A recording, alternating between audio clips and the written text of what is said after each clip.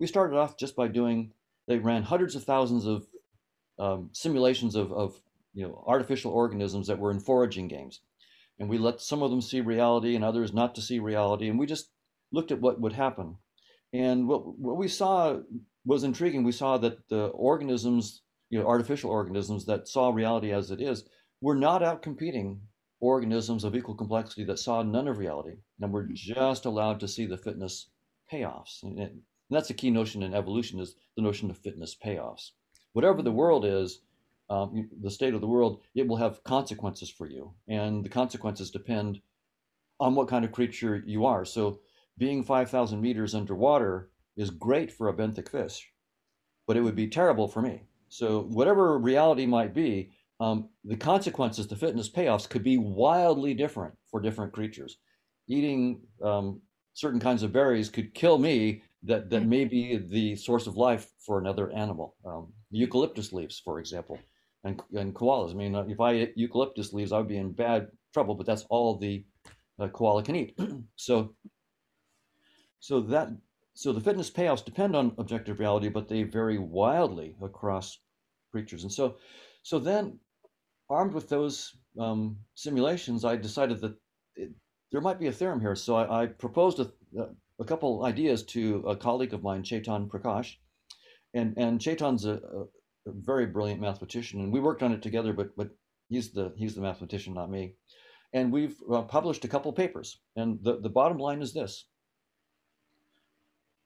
the probability is zero that any sensory system of any organism sees any aspect of the structure of objective reality according to evolution by natural selection.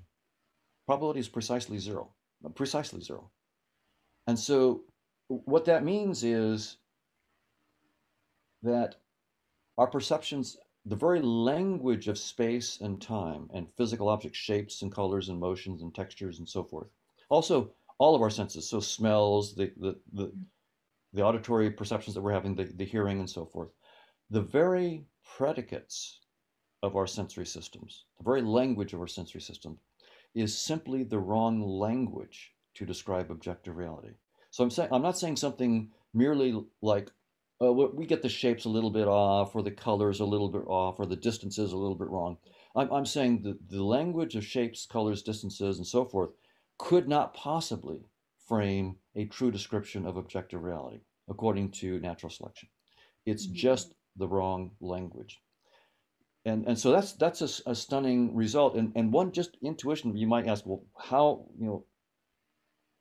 could that be? What's wrong with the original argument that I just gave that said that if you see the truth, you're more likely to pass on your genes? And the argument, the intuition is this: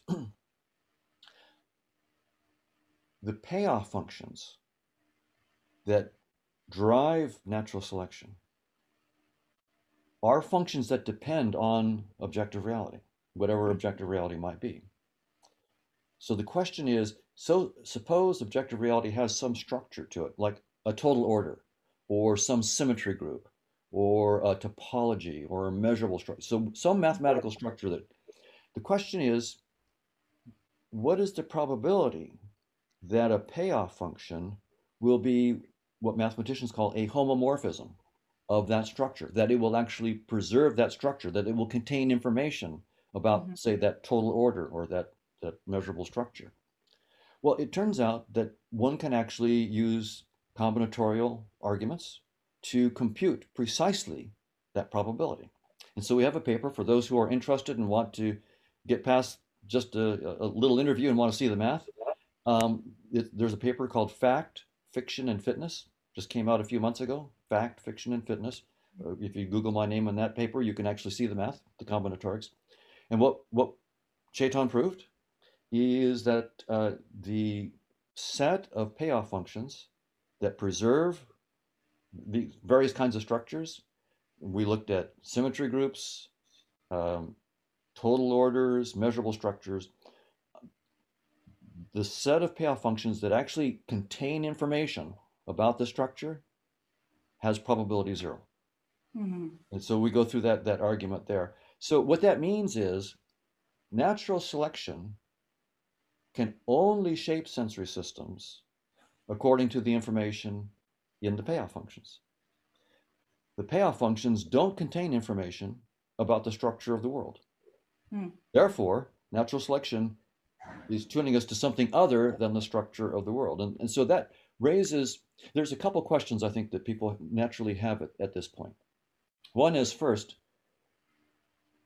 natural selection is only part of evolution, right? There's all sorts of aspects to evolution. Why have I focused on natural selection? There's genetic drift, there's linkage, there's pleiotropy, there's the constraints from physics and chemistry. Some evolutionary biologists have argued that selection pressures are a relatively minor aspect of evolution. So Stephen Jay Gould and Richard Lewontin, for example, have sort of attacked the adaptationist point of view on evolution. And for all I know, they may be right that natural selection is a very, very minor aspect of evolution. That's for technical experts in the field of evolutionary theory to work out. And I don't know the answer there. But here's why I focused on natural selection. To the extent that people think that evolution might have shaped us to see the truth, they say the reason is that seeing the truth will make you more fit. That's a natural selection argument. So that's why I went after natural selection. No one argues that genetic drift will make you see the truth. It couldn't. How could genetic drift, a random drift of genetic code, change your systems so that you see the truth? How could linkage and pleiotropy do that? The only tool that evolutionary theory might have that could conceivably, we would hope, shape our systems to see the truth is natural selection. And so that's why I used evolutionary game theory, because that's the tool that focuses on natural selection. And once again, I'm not assuming that I know what objective reality is. I don't need to assume it. The tool is so powerful, it lets me say that whatever the structure objective reality might have, we don't see it according to natural selection.